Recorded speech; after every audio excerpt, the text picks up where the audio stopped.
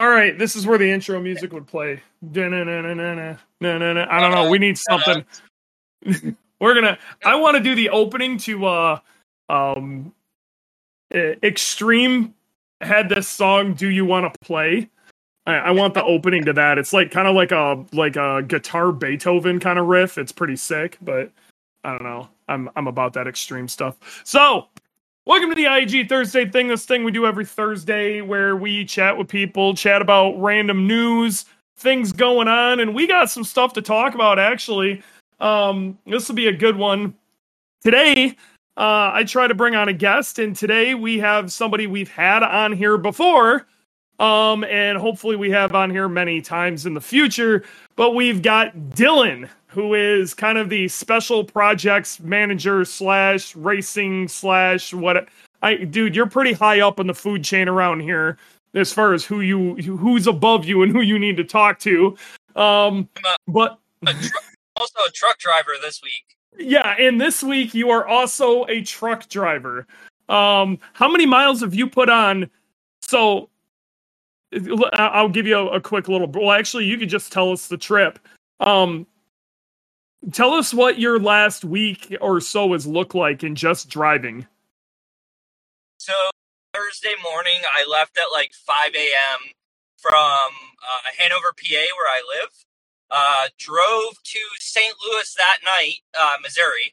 Met up with you, and then the next morning, we drove to Heartland in Topeka, Kansas. Still convinced that's a Pokemon. We raced Saturday and Sunday. And then Sunday night, I drove to Oklahoma City. From Oklahoma City the next morning, I made it down to Houston by like 4:30 in the afternoon. Picked up a car. Made it to Shreveport, Louisiana. Made it from Shreveport to Nashville. And then Nashville, I made it home last night to Westminster, Maryland. Nice. So how many miles do you think that is? I'm going to guess somewhere between 4,000 and 5,000 miles. That is a lot of time in a vehicle. Yeah.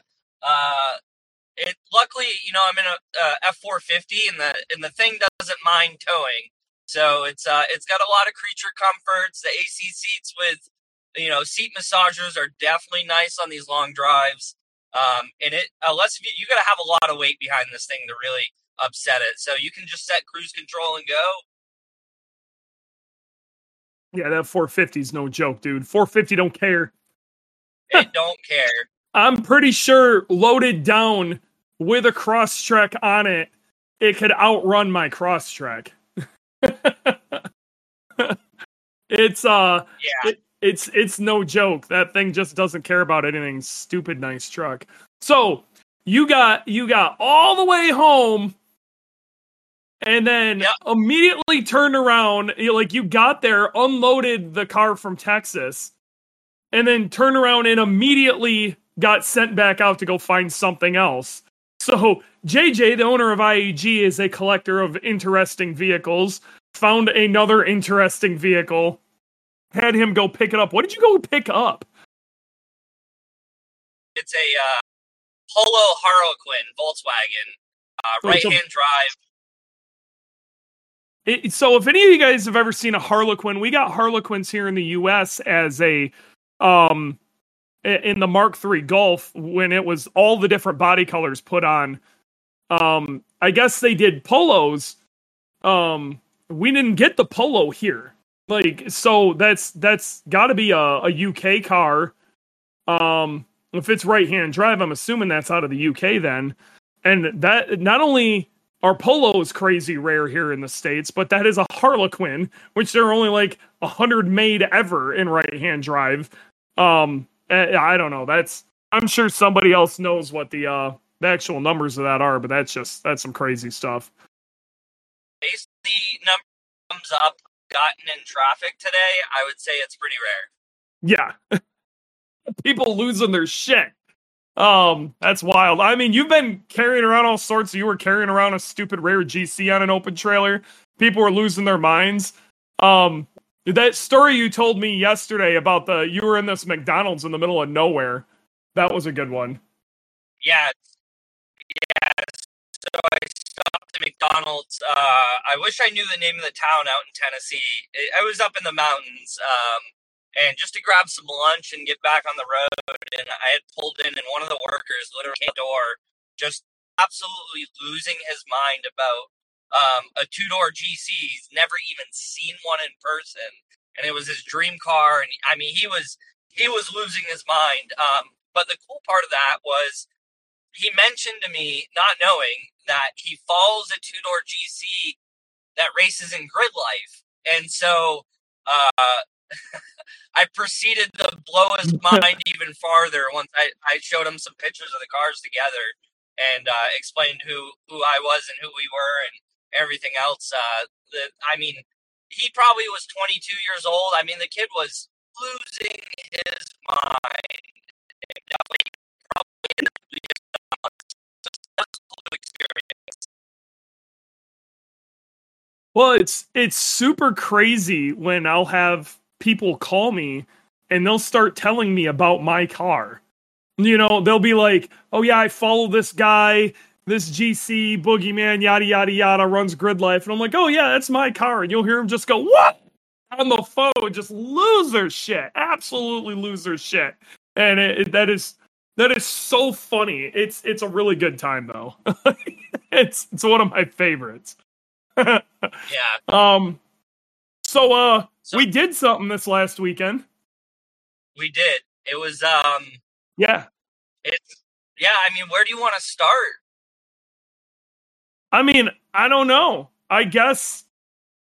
I mean, should we just get the obvious out of the way and then go talk about the weekend?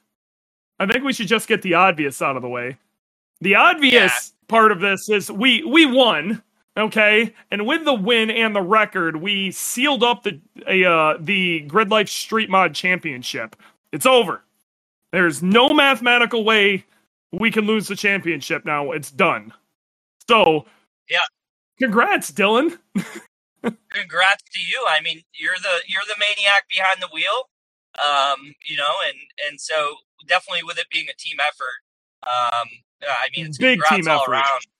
Yeah, I mean, it really, there's a lot of people behind the scenes that, you know, help out even from the smallest stuff. That, you know, it's a village for sure. So it was really nice to kind of bring that win home this past weekend after the momentum we've had starting halfway through the season. You know, it was I wouldn't say it was an easy race, but it wasn't a very, it had its own challenges, you know? Yeah, no, this weekend kind of brought its own challenges. I mean, me getting mentally in the spot, and then we were fighting some really weird issues. We went out right away and threw a power steering belt, and that belt took out some wiring on the air intake temp sensor that we really didn't notice, but it smacked the air intake temp sensor, and we fixed the wiring for the air intake temp sensor, but it also, what we found out is it shorted the sensor itself. So we lost 2 sessions to the car running like crap. And then we get that sorted and finally start trying to figure out how to drive it. I can't get the damn thing into third to save my life because I'm driving like shit. Nothing wrong with the car.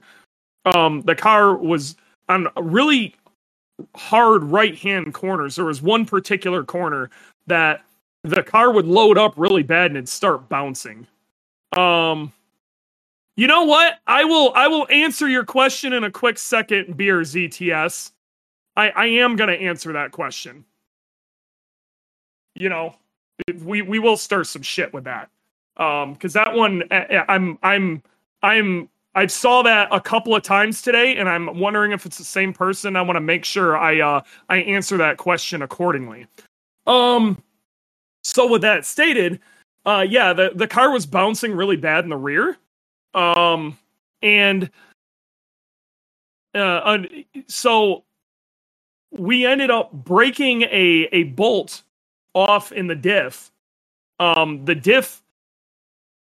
the diff kind of canted inside of the housing, and it snapped a drive shaft shop axle. So with that, that was a clusterfuck. Dylan was just like, it's no big thing. I'm looking at this like, oh my God, this is a disaster. Cal McHugh's starting to find speed, and I'm like, this is how it all comes apart. This track hates me. But either way, Yeah. Dylan got under there. You're just like, I don't give a shit. We went and got some right-hand drill bits and some hardware from Ace, and you slapped that thing right back together, and we were back out. Dude, we missed one session, didn't we?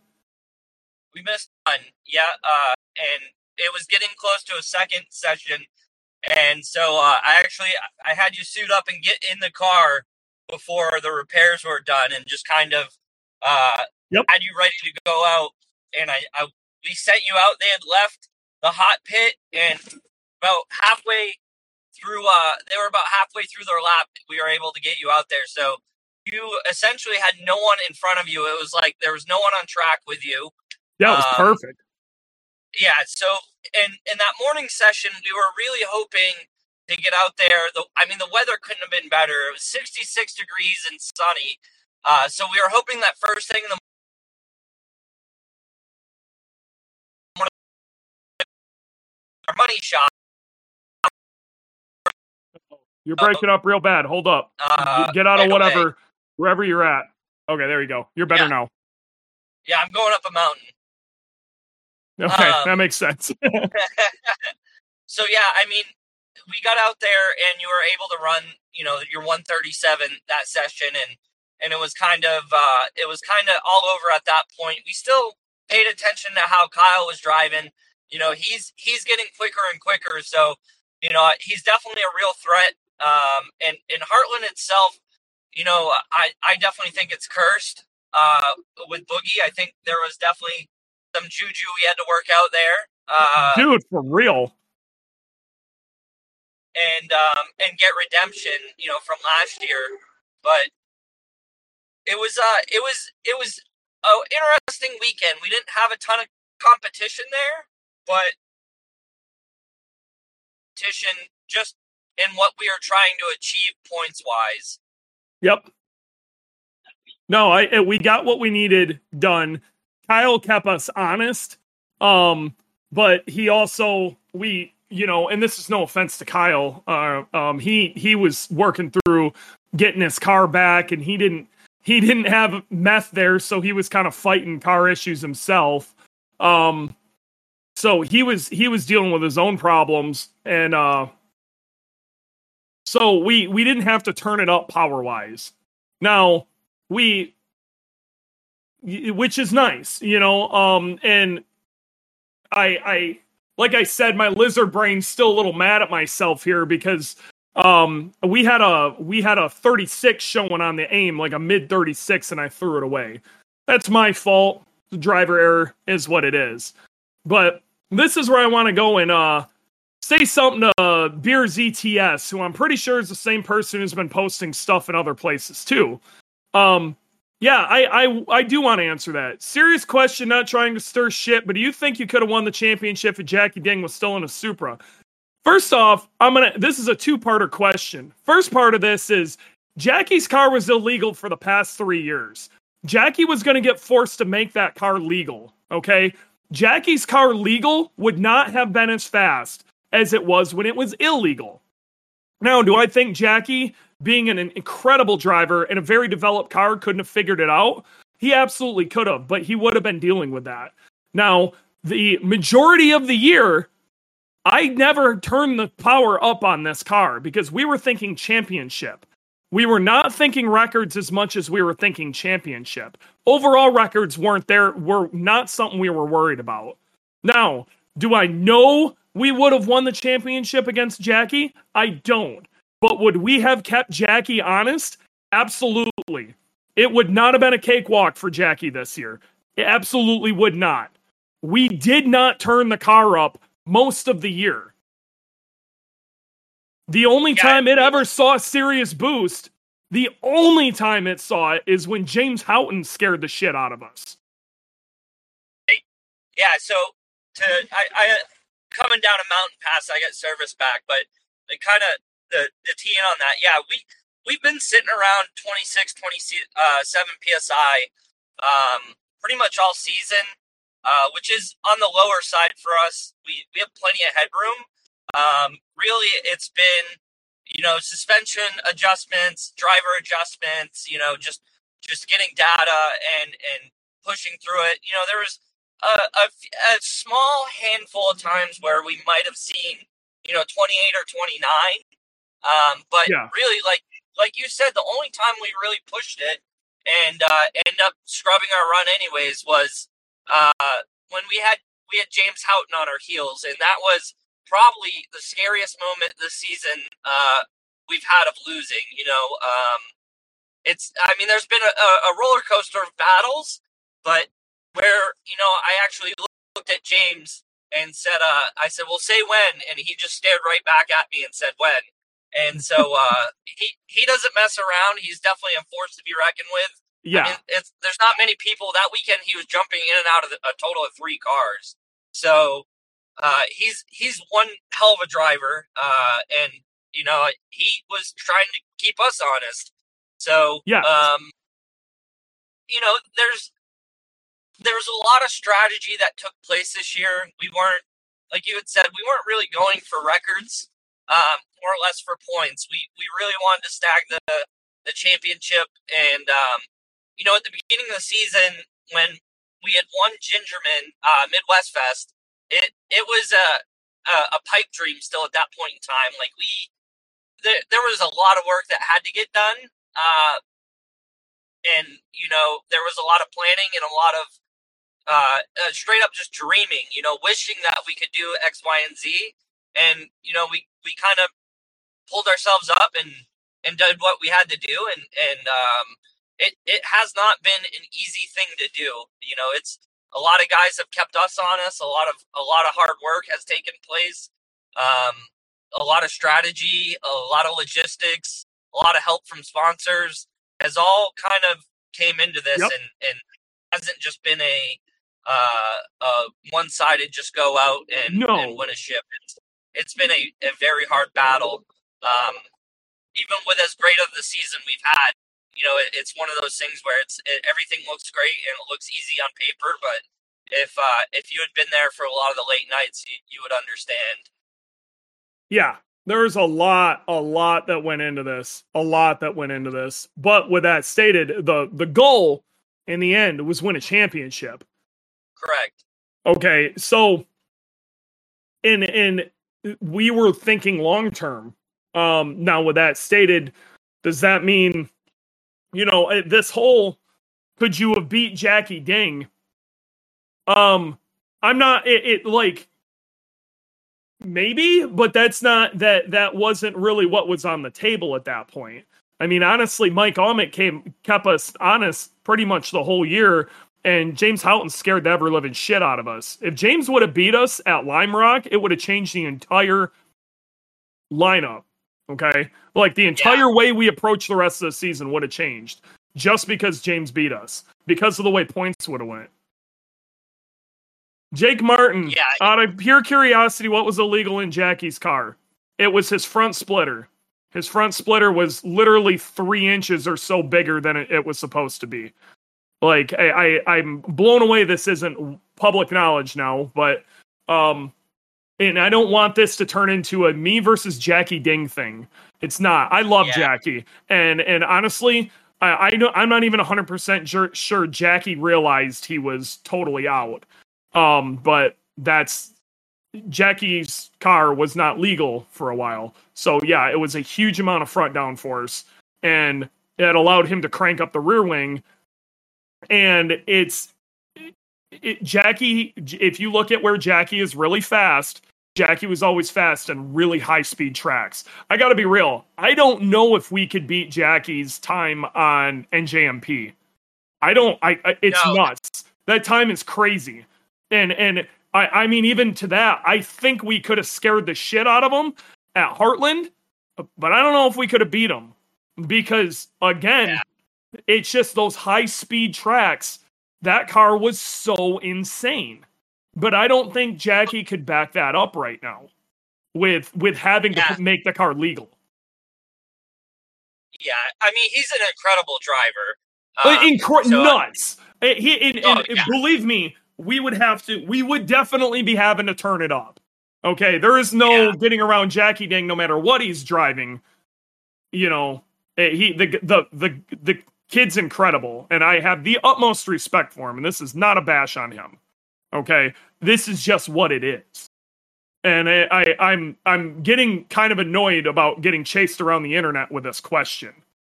So, that's why I took it head on the way I did.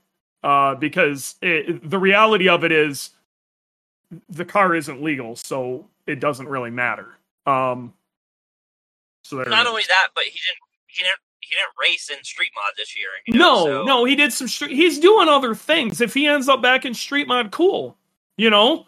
Yeah. And he's gonna be a force, whatever the fuck he shows up. Jackie Dang could show up on a Ford Festiva, and we'd have to worry about it. Okay, that's the reality of it. I'll give him the Harlequin Polo. Yes, and he would be a problem. He would be a problem in the Harlequin Polo.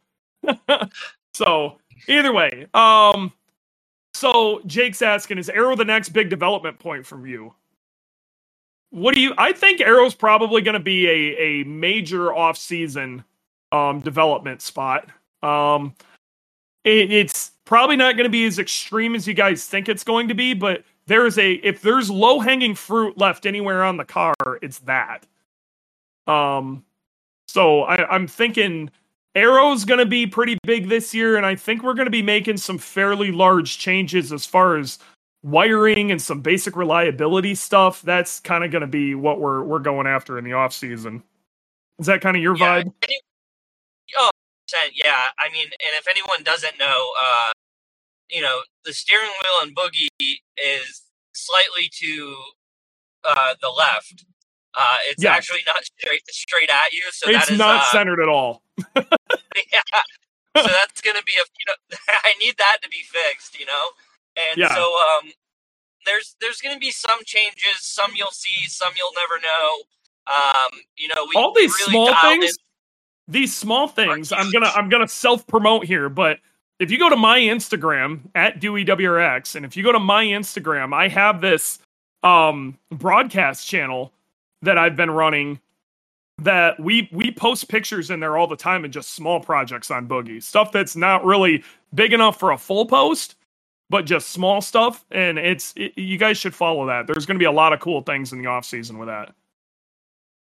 Yep. Definitely some Aero. Yep. We get that front splitter made, and tested that at Heartland, and we might make some changes to it. Yep. Nothing major, but and then so after that is looking at the air under and around the car. And so I want to get next year. I really want to get some great data and log data. Where we can kind of change things up as we go. And it's been like a mental thing. Like, okay, at Heartland we're running these tire pressures. At Lime Rock we're running these tire pressures, and this is the temps we were seeing. Being able to get that recorded down into a notebook and kind of push in there is going to help us push farther. But as far as the car goes this off season, the drivetrain platform, in my feeling, is we have it pretty dialed in where we want it to be. We might make some subtle changes, but as far as the D-stroker engine with the 2.3 and the turbo, all that's probably going to stay the same for next season. If it ain't broke, don't fix it. So yeah, I guess, Aero and reliability fixes and there's some wiring that needs to get cleaned up around the car and some subtle stuff to just make it flow better, is really going to be the biggest changes for next year.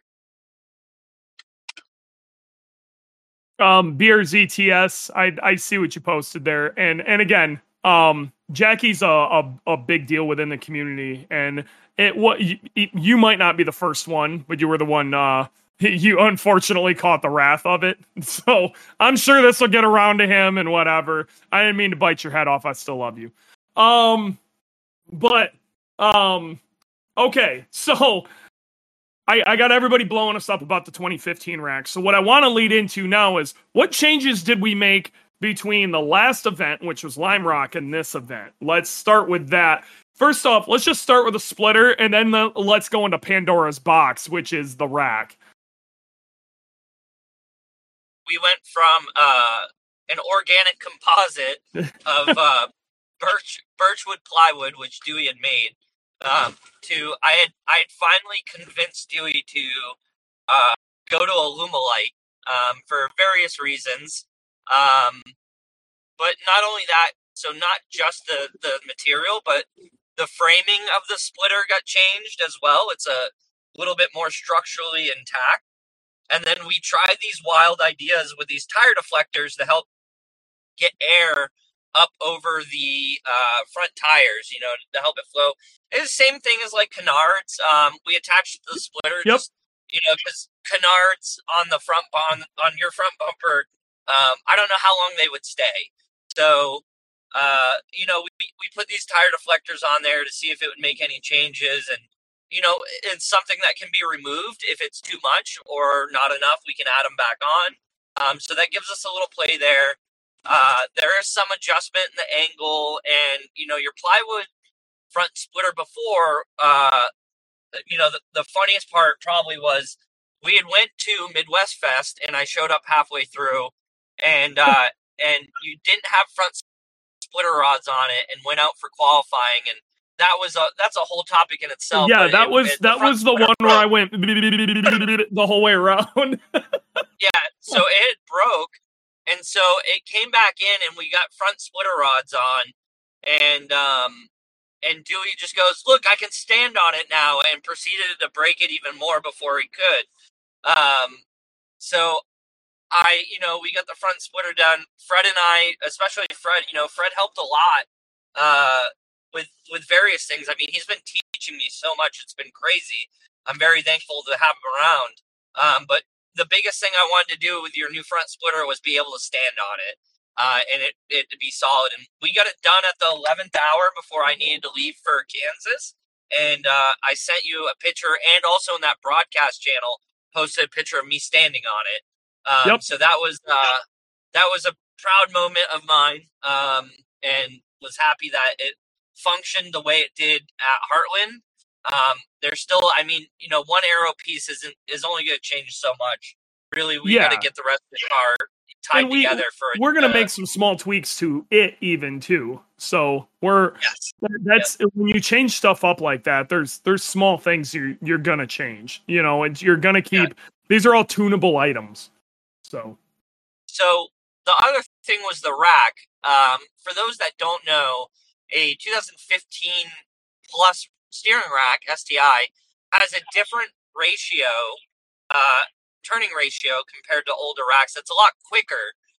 So one of the biggest things that Dewey was having an issue with was chop steering, or having to go hand over hand and taking around a track. And so I was shuffle steering a lot.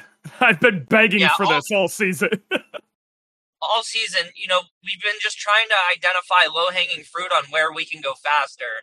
And so we made the decision to finally put a rack in the car. And we thought it would be a pretty direct swap. I mean, in the grand scheme of things, it really was. It wasn't really like a crazy, oh no, this isn't going to work. There was some moments in the time frame that we had before we needed to leave for the race where it was a little stressful. But, I made some bushings on the lathe, or some spacers on the lathe to mount it to the subframe, made some lines. And really what it came down to is finding a tie rod combo, inner and outer, to work with your WiseFab knuckles. And so when you swap it into a GC, typically with stock knuckles, you cut the inner tie rods, the stock 15 plus inner tie rods. You cut them a little bit shorter and it fits perfect. Well, we had put those on and realized that they weren't long enough. So we actually had to find some spacers. The polar opposite issue most people have. Usually they're too long. On ours, they were too short. So we had to find some extenders and different rod ends and kind of change a couple things up. And Fred really kind of helped me on that, coming up with the simplest solution. When you get close to a race like that, all the pressure's kind of on to, we need to get these parts ordered right now because I need them right now, and we don't really have time to wait. So if it's something we don't have in house or something we can't make, sometimes it gets a little nerve wracking. Yep. But we got it all done, got the rack bled. I mean, we were down to the wire getting to Heartland because of that situation, and just a multitude of other things. So I mean, it steers a lot better. It was great to see how happy you were, and the results that it had on the back half of Heartland, with everything being so tight back there. Dude, it was so much. Oh my God. I wish I could get video of last year or the year before in this to see how it was rough back there. I was having to go, like, it's just a ton of shuffle steering. You can even see it in my video at Mid-Ohio, how much I have to shuffle steer in tighter corners. It's really, and all of that should be gone now. I can't wait to go back to Mid-Ohio. It's going to be insane. Yeah, I mean, it's, like I said, it's a steady improvement to the car. All these little things, and sometimes major things, they add up drastically. And so this season, this is a new season for me, as supporting a car. And this was my first season working with you. And so a lot of the things I wanted to identify right away were issues you had with the car and driving it and how we could fix it. So that, after every single time you go out, every session, I always grab you and go, how did the car feel? And your mind's still going a million miles an hour. You're like, sometimes you're like, dude, get out of my face. But I'm like, hey, I need that information right now. I'm so not used to like telling somebody this. Like, it's my problem normally. I'm not used to like this is something I need to learn, and my role is being able to properly give that info back to you. But like, let's take a perfect example of all of this. One of the simplest yet best fixes we did all year. Hey, my feet are slipping off the pedals. I think they've been doing this forever, but like, this is something that drives me nuts, but I've always had so many other things I need to worry about. So we threw some Gorilla Grip tape on the pedals, and they're fucking fantastic. That was worth a solid second on Mid-Ohio. It's not even a joke. Unreal how much that helped. Yeah. For me, that was a direct cause and effect that I could get out of you. And that was right after NJMP. So really that was after our second race together, almost like first full race, because I showed up to Midwest Fest like through the night, first night, to your shotgun hole in your radiator.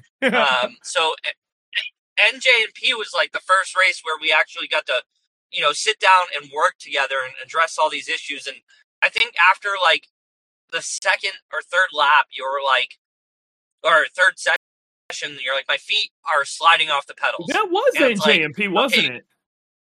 It was. And so it was like, you know what? Like, how long has it been doing that? And now that you're not worrying about all these other little things, the car, it catching on fire, like breaking down, stuff like that, you can just be a driver. It was like, okay, cool, I'm going to fix that issue. What else are you feeling? Lime Rock was another great one. Lime Rock, we had enough support and enough people there to help and whatnot where I could just snag you up. We used Fire Laps that race. Got a lot of data. That was great. Each lap, and I had, my buddies Andrew and Chris came down. I still owe them the world. I mean, they cooked breakfast sandwiches for us. They really dug in and kind of just vibed with the team. And that was the most epic breakfast sandwich I think I've ate Both times I tasted it. Yeah, I mean that's a whole nother thing too. But yeah, so I had them go get photos of the hill out back. I said, I want to know how the car's coming up that turn. You know, it's kind of high speed, etc. And Andrew came back and he was like, "Dude, we're coming 4 off the ground." And I was like, "Oh, so that's news to me. Let's start checking the suspension every single session. We need to put a wrench on everything." So stuff like that. Having people around that are bought in, that are just there to have fun and don't mind helping here and there is huge. And so, I mean, look at Court. Well, I mean, Court's a perfect example. Court slaved on this damn car, slaved on this car, and for hell, I feel so bad for him because he wasn't there for a lot of, these wins, especially like Midwest. Court was, we weren't winning without Court. Court was holding that shit together, and he had to leave early, and didn't even get to be there for the party. Fucking Court. One of those dudes. It was, and I had met Court that morning, so I showed up Saturday morning. Yeah. To a Midwest Fest, and Court had been fighting the good fight. The car had caught on fire. There was a hole in the radiator. Things were chaotic, and I could just see how tired he was.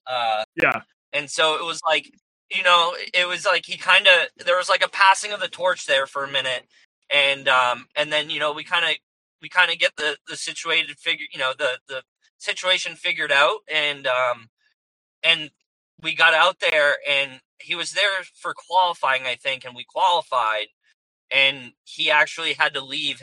The bus that he was there with broke down, so he had to leave early, and it just wasn't the same without him there. Didn't you? I felt weird. like an asshole celebrating without him there. That sucked. It threw a damper on the party, it really did. I didn't even want to celebrate because, I showed up halfway through. Court had been up all night dealing with the car that caught on fire, and so without him being there, it was just like, man, this kind of stinks. It's great that we won, but and so he came to Mid-Ohio, and I gave him a big hug, and I said, "Hey, man, you can help out where you want, but I want you to hang out this weekend. Like, you've earned that. Just hang out. If I need help, I'll let you know." And he got in the trenches with me, and having Court around is it's honestly, it's a great time. He gets along. I love Court. Everybody. And, oh man, he's awesome. So, I mean, back to Midwest Fest, it was a damper on the party. We would have celebrated a whole lot differently if Court was there. Yeah, I think so. I think we would have went a little harder. I don't know. We went pretty hard, but we were all so effing tired that it was really hard to. That was a brutal event. Beer ZTSS again. Hypothetically speaking, if Boogie were to be entered into World Time Attack and running in Club Sprint Open Class, do you think you could get it to a sub 130? I don't remember what the times were for the top of Club Sprint, but I think I think we would be a force to be reckoned with in Club Sprint. I do. Open, I'm pretty sure that's where Ferris was. I don't think I got anything for Ferris, especially on that track. I don't know where the times were, but if I remember right, the Club Sprint times, I think we could get into the mix. We don't have a sequential, though, and a lot of those top cars do, and I think I would also have to, yeah, he had a lot more. 127, I don't see happen. Ferris is fast, okay? And, on a track like that, he's going to be brutal. But I don't know what the top of Club Sprint ran. I don't know. But if I remember right, I was looking at some of the way the cars were broke down, and I think we'd be in the ballpark, and I'd have to go look at it again. But again, we don't have a sequential, and we'd have to put stock subframes back in, which might be something we look into in a couple of years if we want to go try to bang in that class. Yeah, we've talked about it. Yeah. Yeah, we definitely have talked about it. And it's something that, if we'll see. I think that's going to come down to if we get a couple of sponsors who want to get involved in that and make that happen. We might be really incentivized to try to the problem with it is for us, we basically are giving up a season. So if we decide to go do World Time Attack, everything past like June is gone. Like we aren't going to see the car the rest of the year. I don't think Ferris has even got his car back here in the States yet. Like it's gone. So we have to give up a lot for that event. But I'm not saying we wouldn't do it. It's something I definitely would like to look into. So of this year, what is kind of, and we haven't went to Laguna yet, but what's been like your favorite part of the year? What's been the thing that's going to stick in your brain the most?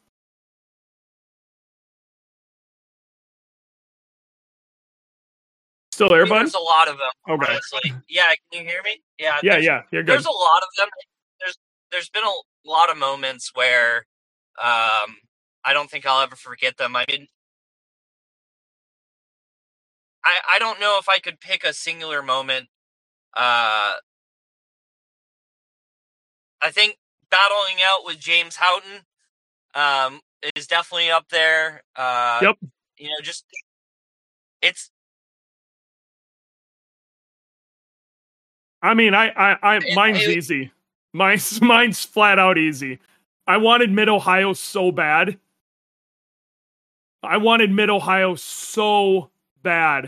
And going to Mid-Ohio and not only setting the record, but beating the overall record by a pretty handily beating that record. To me, it was it. And like, not having to run the second lap. Like, I mean, right there. Like, I knew I put it together and I knew it was over. That was so good. It was so good. Yeah, mine's, really all the memories for me have been all the bucket situation at Mid-Ohio. Yes. If those those that don't know, so on the back straight, the car was at the top of fifth. I mean, you were smashing off the limiter in the top of fifth on the back straight. Yeah, correct? We were bouncing off of fifth. So the catch can was filling up and spewing. It actually spewed on the front windscreen and cracked it. And so we needed to prevent that from happening anymore, because if we would have lost our front windshield any worse, we wouldn't have been able to go on track. Not only that, but you don't want hot oil all over your car. That's just a bad mix, and you don't want it on the track. So whatever do you mean? I actually took a 5-gallon bucket and I lined the inside of it with duct tape and rags. You know what I mean?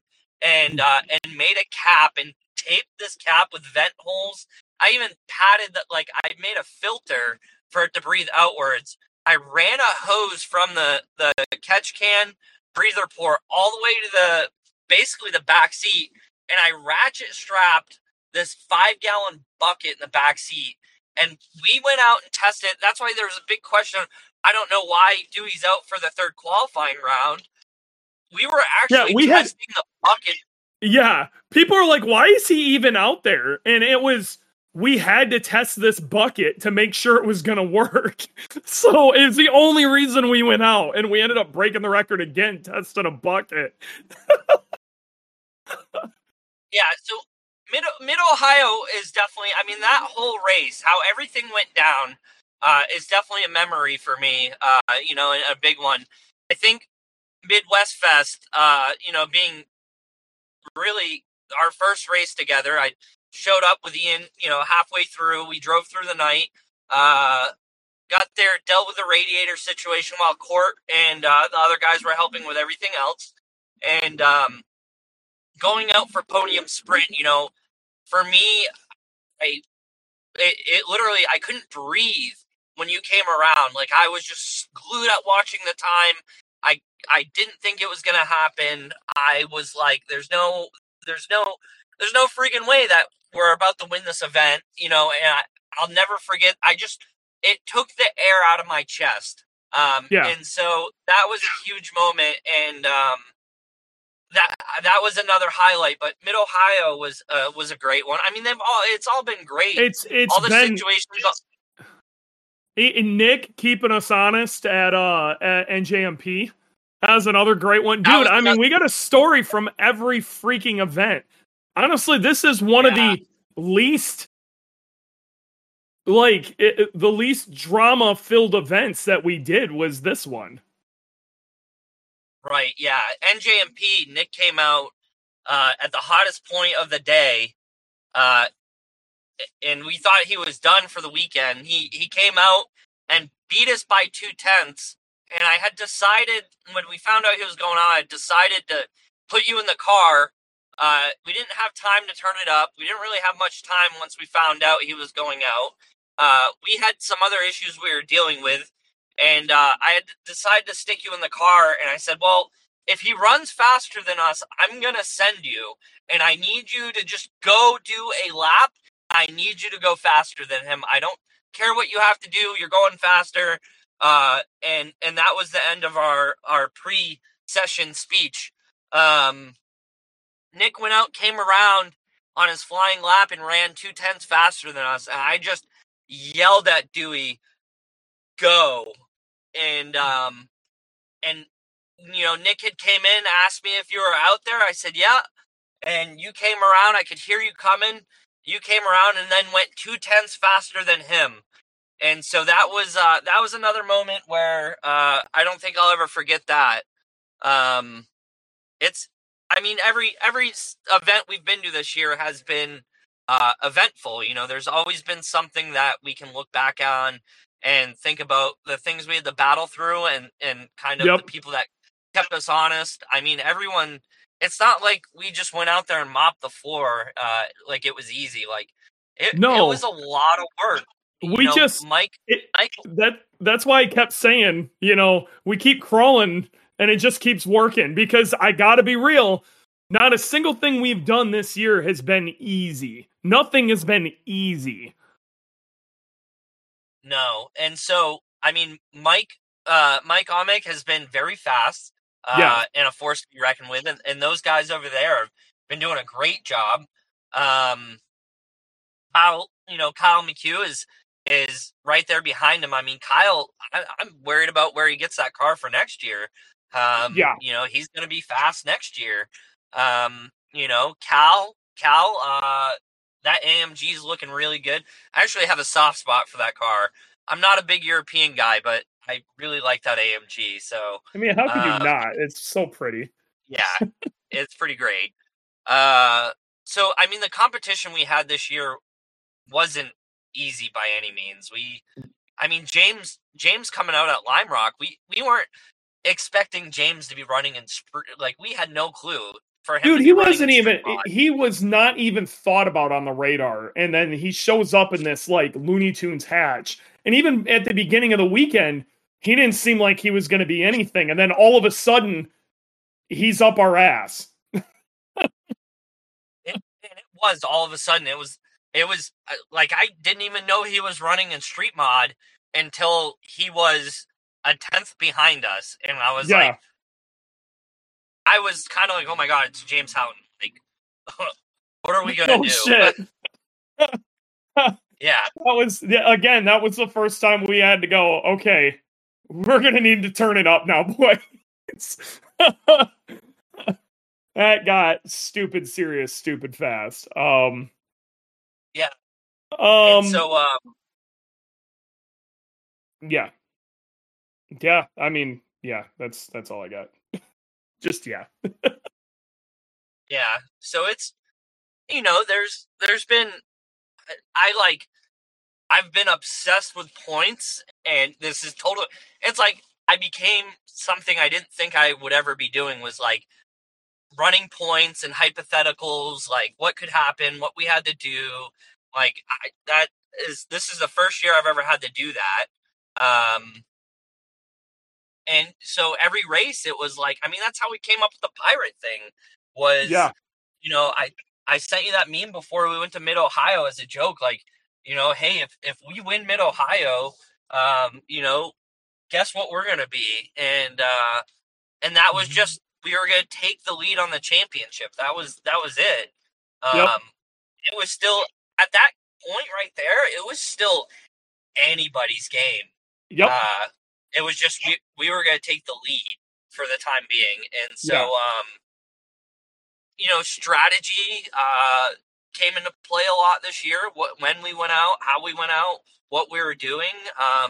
You know, how hard you're going to push the car. There was a lot of work, a lot of stuff behind the scenes. I mean, it's hard to think. It's obviously it's not over because we're going to Laguna, but it's still, if I'm being honest, it still doesn't feel real that we tied it up. But mathematically, if I sit down and run the numbers, like it's there. We won. It just doesn't happen yet. Yeah, it's over. Like it'll probably seem more real when you know, we get a trophy for it. But yeah, sorry.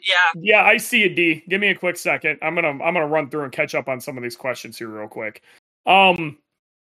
One of them, Beer ZTS again, is asking, I also hear sub 130 at Gingerman is a thing as well for you guys. Has anyone gotten that yet? Sub 140 is kind of a thing at Gingerman for you either have to be a competent driver with a decent car or have a really fast car and a semi-competent driver or something to get under a sub 140 in Gingerman. So it's kind of been like this benchmark of you aren't allowed to, it was a dumb meme that I made a while ago that turned into a thing that you aren't allowed to have an opinion until you go sub 140 on, you go under a sub 140 at Gingerman. A lot of people got mad about it, and then like 2 months later, it just became like the rule.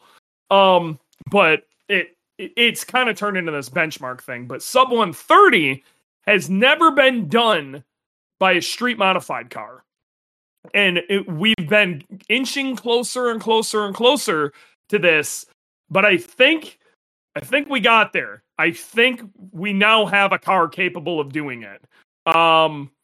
Where the car sits right now, with the tires that we're running and how we got it set up as opposed to when we were there last time versus now, I think we have a car capable of getting it done. For the first time ever, I'm confident in my braking. A lot has changed. A lot's changed since we were there at Midwest Fest. And the car finally handled in a way that made some sense. So it's gonna take turning the car up. It's gonna take a lot of factors going right, but I do believe we have the ability to go sub 130. Now, the reality of it is, I don't think we're the only ones.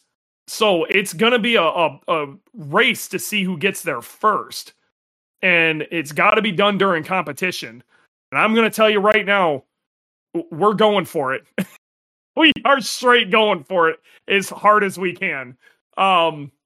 So if they do 2 Gingerman events next year, one of them being like a normal style time attack event and another one being like the Midwest Festival event, you can straight up expect that warm up, Midwest rev up, or whatever they call it.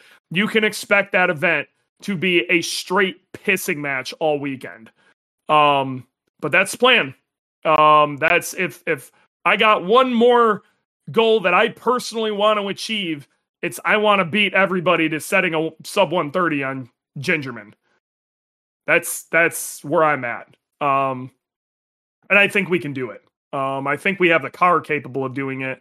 I think my head's in the right spot now and I trust what's going on. I truly think we can get there. It's going to take a helping hand of horsepower to get from 10 to 11 faster than anybody's ever seen but we have definitely got the we've got the oomph to get there now. So we pull that off, we're gonna go fucking nuts. Yeah, I don't give a shit. That is, if there has ever been a situation where there's records or rods, it's that. So, Midwest Fest really felt like the underdog turning point. I agree. Yeah, I totally agree. Midwest Fest was the turning point of everything. That was, honestly, that's when Dylan got involved. That's when we won that, that's when a lot changed. The entire approach we took to the rest of the season changed, because it then became really real we could win a championship. And we started thinking championship. Which is, and it worked out. Let's see what else we got. I just want to go back and say we won one race and we were like, all right, we can win the championship. We did. We won one, but I think I gotta be real. I hadn't won anything being with IAG yet. Okay. And right, the car wasn't there. It just wasn't. It wasn't there last year. It hadn't been there the past couple of years. The competition was moving, but the car wasn't improving. And changes needed to be made. And it was small changes that actually made some huge improvements. What a lot of people don't understand is this is separate from IAG, and no bash to anybody. But there was some massive dynamic improvements that happened between Midwest Rev Up and Midwest Fest that actually happened inside of Abbott. I made a phone call to Fortune and went, this ain't gonna work, guys. We gotta do something. They sent me a completely different spring setup that totally changed the handling of the car. We switched to a completely different tire, which, again, night and day. I'm still mad at Falcon about how those RT660s were so good, now they're so bad. And we redid the front aero of the car, and that splitter made a night and day difference. And so the car handled well, still catching on fire, didn't make shit for power, and everything was dicked. But, the car from a dynamic standpoint was, just from those changes, was multiple seconds faster on Gingerman. And that's, we ran Gingerman, and 2 weeks later ran Gingerman again. So it literally was I could compare it directly, the changes, and there was a massive change from that. And then we did the engine and the turbo, and that was another massive change. Turbo first, and then the updated 2.3. And then all the small stuff that we changed and fixed and unfucked, every time we brought the car out, it got better. And it's crazy. But this is why I think we have a significantly faster car than we even had at Midwest Fest. And Midwest Fest was scorching hot. Scorching hot. If it wasn't that hot, I truly think we could have went at least bottom 31s. If we just took the car where it sits right now, I believe we would be a hell of a lot faster, because you're still on the old turbo setup. And know, one of the biggest things we found with switching to the G series and getting, everything we've done has been getting data. And again, I got to shout out Fred and Tyler and these guys here at IAG that have been doing this for many years, because they've taught me so much stuff. It is unreal the amount of knowledge I've learned this season. But we learned that the old turbo system just wasn't breathing.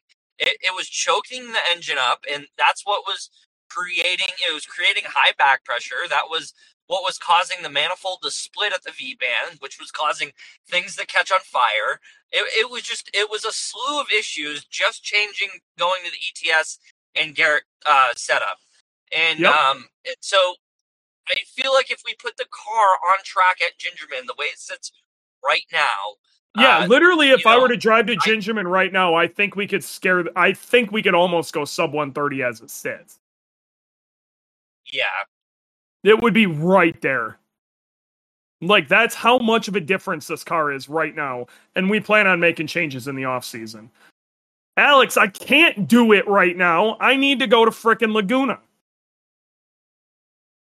Yeah, we gotta go party at Laguna. Yeah, we got to go to Laguna. We got to collect a trophy, and we need to not have to worry about a championship. So the way I see it, we're gonna be at our most dangerous at Laguna. Yeah, I'm gonna be driving it. Yeah, I can't, dude. I hope we can get you in that car. I pray we can get you in that car for something. Like, please, if anything, at least let him go take some photos. You know, let him do some rolling shots with it. Like, please let him get in this damn car. Everything has screwed you out of getting in this car. I was so excited that, okay, the car's going to be pretty much together. You're going to be able to at least go take it for a couple of laps at Heartland, and you got totally screwed out of that from a freaking boot. Yeah. I wasn't, I don't really know Heartland, so that was like the sign from the gods that, but I mean, if I can get Laguna in, I mean, just like you, it's a bucket list track.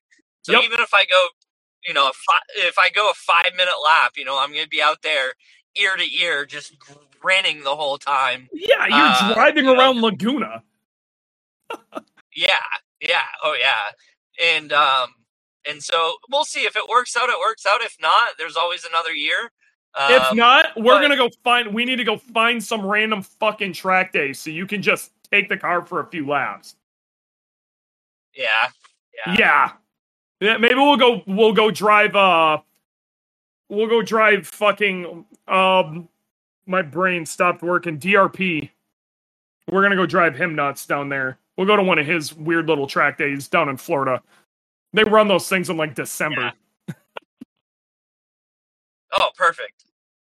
Yeah, I mean they can do whatever they want down there. So, let's see. What year and event did Boogie debut? Well, my kid, it was 4 years ago. Yeah, 19. I'm pretty sure it was 19 at Midwest Fest. Was it 19 or 18? It might have been 18. Because I got to think, I had 2 years of the car being ugly, 1 year of the car being black, 2 years of the car with a livery, and then this year. It's got to be 18. So, yep, 18. There you go. So, geez, man, we've been at that for a while with this thing.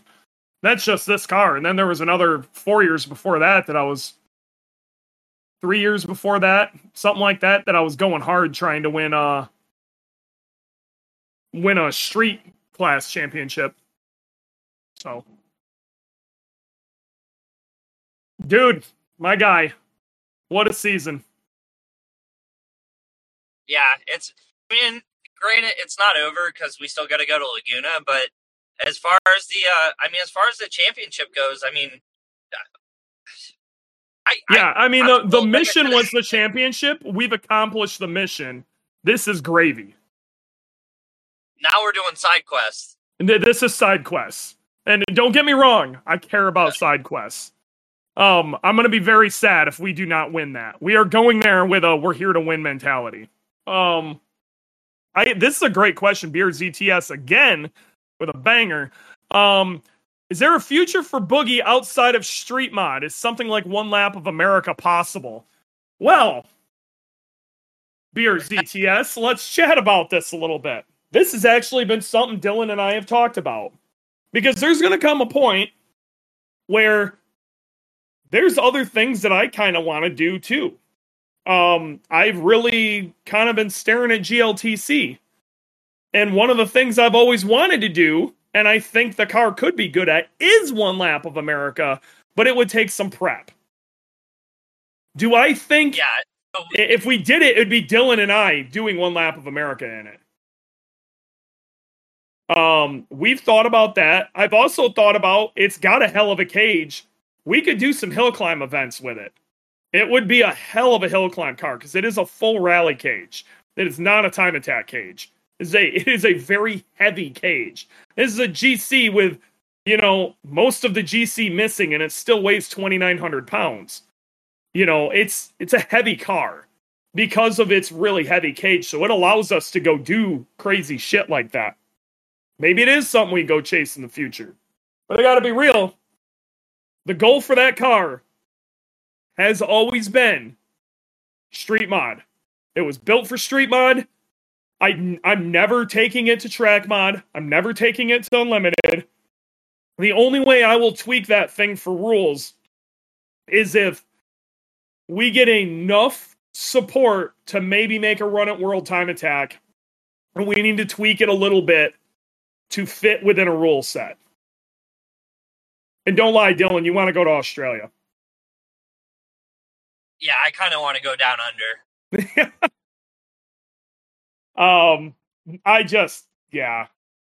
I've wanted to do it. Giants Despair and Weatherly Hill climbs right up by us. Can park your motorhome in my garage, and maybe it's something we'll do. There's a bunch of hill climb stuff out my way too. So, but I'm never getting rid of Boogie. Improvements will be made to Boogie. I may one day take Boogie. We might not do a full championship with it and just do a couple of events. Who knows? Who knows what the future will be? Maybe we'll just make Dylan drive Boogie. I don't know. We'll come up with something. But Boogie ain't going anywhere. That is the way I see it. Yeah, I might pay the bills on Boogie and whatever, but it's the people's champ. You know what I mean? And the people's champ has to stick around. This is one of the reasons I'm like, I kind of fight redoing Boogie to make it really nice because it's the people's champ. And like, if it were to be too nice, it would stop being the people's champ. Yeah, it almost felt wrong to get rid of the plywood splitter. Right? Because half the fun is saying we're beating up on McLarens with a plywood splitter. The plywood splitter is one of those things, man. I'm not gonna lie. You guys did a bang up job on that splitter though. And it just clicks in so nice. And it did shed a decent amount of weight. Really, it was Fred helped a lot on that. So Fred, I've seen Fred build a couple of splitters now, and all of them were fantastic. And he kills it. And my understanding was we're gonna keep calling them tire deflectors because there's really not a definition for what those things are. But the tire deflectors, my understanding, that was a very Fred idea, right? So remember the picture I sent you with the canards on the BMW? Yep. That's kind of where that stemmed from, and Fred just kind of, I was doing everything I could to get every bit of 5 inches that we could. So we had cut multiple plywood, or multiple cardboard cutouts as the CAD design for the front splitter, and just adjusting it and moving it. And I had it, on a body stand and, the car on the lift and just measuring. And Fred just kind of walked over, and all of a sudden he was just like, oh yeah, I made these things. And I was like, just like that, you just made them? Yeah, that's the insanity of Fred and the insanity of IAG, where Fred can just like manifest this crazy idea out of the sky and it just happens. And like that borderline looks like a production piece. And like he just manifests this thing. It just happens. There's no other word for it. This thing went from idea to physical object, and the space in between makes no sense. Yeah. But that's the magic of Fred, man. the great part with like the front splitter and the tire deflectors and some of the other things we've made is it's just a CAD file. So like if we need to remake them or make a tweak to them or change something about it, it's literally you just load up the file. I can send it down to the laser cutter. The guys on the laser cutter can have it cut out in a matter of minutes and bent. So I mean that's exactly when we say it takes a village. I mean there's so many hands, and even just the small things of having something cut out and those guys sanding stuff real quick and bending it, like that stuff takes time, and those guys do it for us, and they're everyone's happy to get involved, and so it really does take a village, and it's really awesome to see. And there's no better feeling coming back from a. I take it back. You know what my favorite part of the season was this year?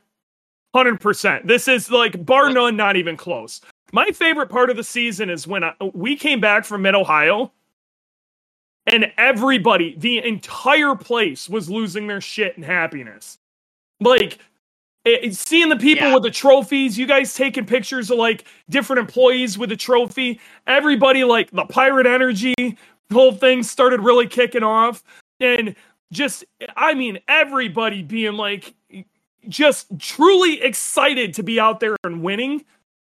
And everybody in the place. It was the best part. It was such a huge everybody effort. You know what I mean? So that meant I love it. I love it. I love it. I love it. People who like, they got other shit to do, or like, hey, is there anything we could do to help out?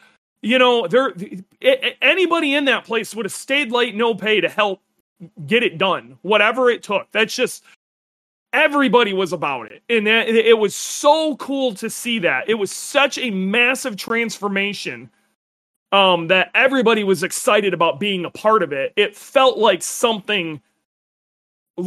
I think everybody felt like they were involved with it. At least I hope they did, because to me it felt like they were. And because of that, it made me want to try harder. I wanted to win it for these guys. You know what I mean? Yeah.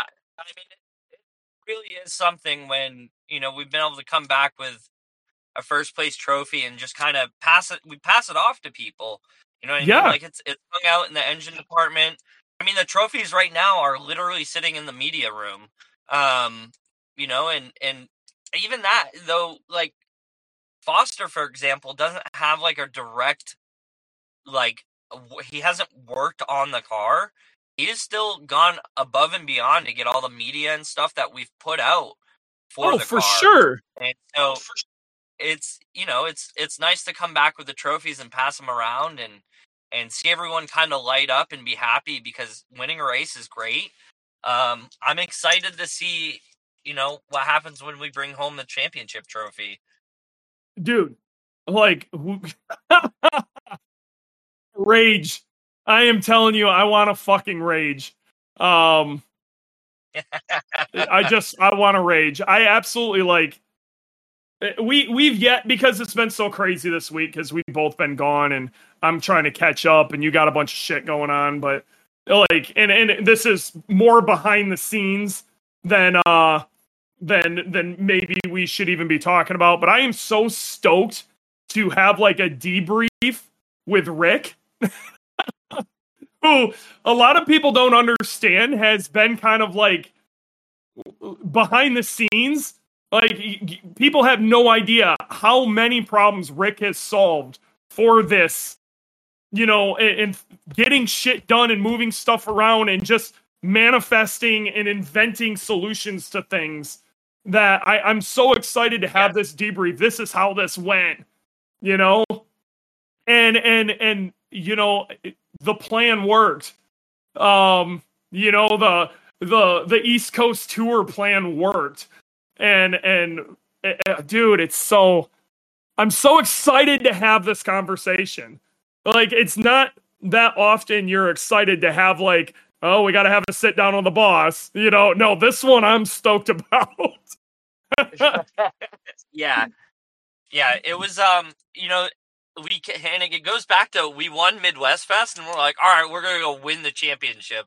It was anybody's like we were not even close to winning the championship after just having one win. Yeah, and so we came up with we're this chasing crazy fucking boats. That's what it was about. And I said it to you, you said it to me, and we're going after a frickin' freshwater vessel, my guy.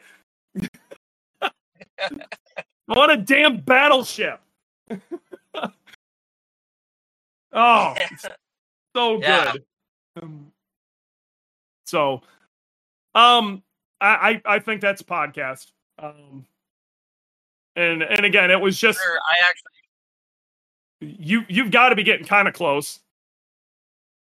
I just pulled in. Oh, nice. That was perfect. So I think that was a podcast. Yeah. If you guys have any other questions, let me know. And other news, real quick. I am currently testing the shirt we are printing the Boogeyman shirts on. They will be going on sale very soon. It'll be like the Boogie team shirt for the year. Now that we've already tied the championship up, I think I might have to put a little something on there about the 2023 Street Mod Champions. Maybe on the other sleeve. If you guys want in on a t-shirt, there's going to be big guy sizes. There's going to be any size you guys need. Let us know. When they go for sale, they're going to go fast. I've got permission of a small first order, and then we might go to a fulfill the order kind of thing. I think the first ones are going to be kind of a limited edition thing though. So get in on that. Where are they going to be for sale? I will either post it on my wall. It'll be in the IAG Insiders Lounge. We'll probably post one up on the IAG Facebook on ways to go about that. I don't know if we're going to put them on the site or not. It's up in the air. We might not. Depends on how fast they go. If you guys sell these things out almost immediately, I got a hard time believing we're not going to try to put them on the site. So yeah, they're coming. I'm sure you've seen them, Dylan, so you know how sick these things look. They're pretty sweet. So yeah, I'm excited to get one. I'm gonna snag one. And I hope, I really hope they have great traction. I really hope people are wanting to more buy them. merch stuff. Yeah. I would like to do more merch, stickers, T-shirts, etc. I want to do meme merch. Like I want like halfway through the season when like pirate shit took off. Like I want an IAG pirate thing. You know what I mean?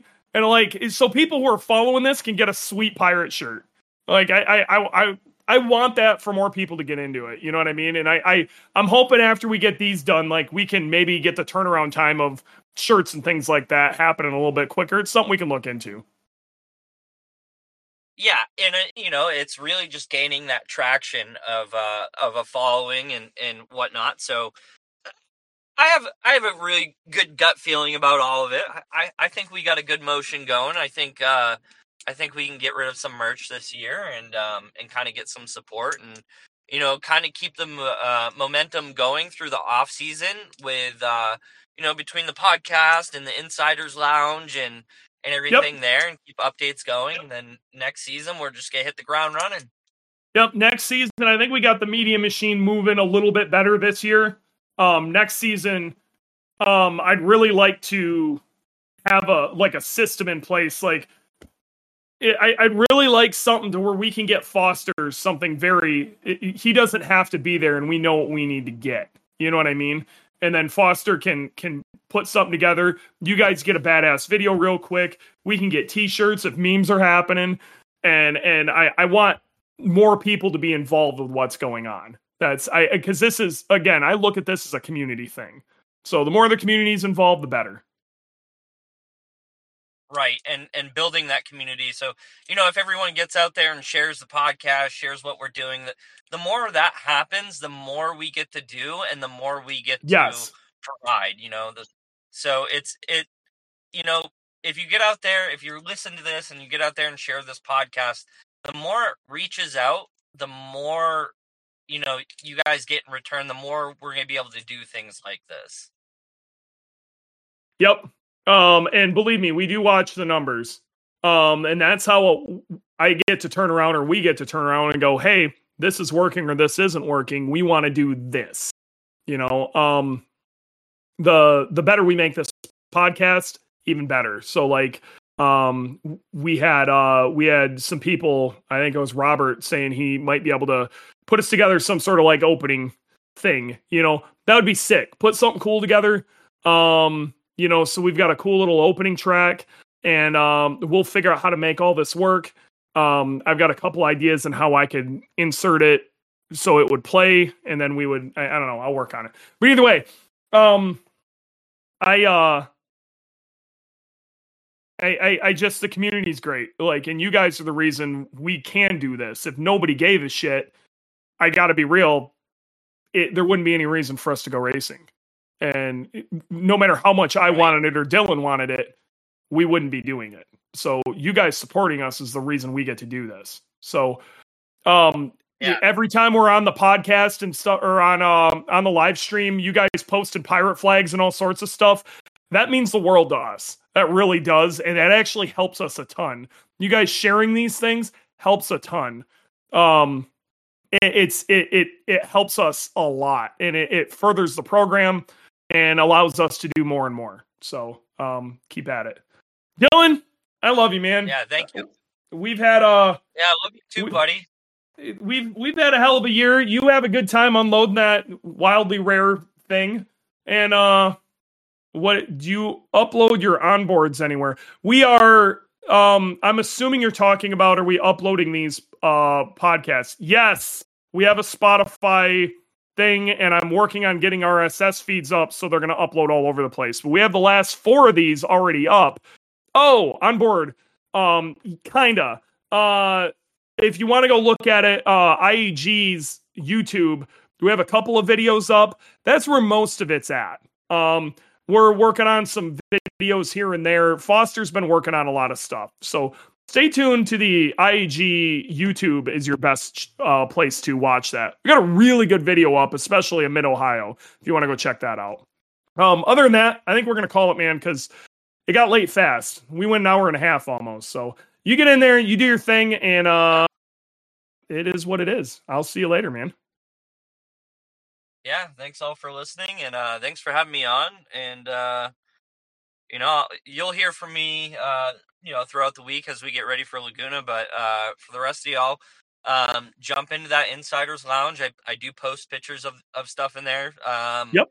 And look forward to seeing everybody at Laguna.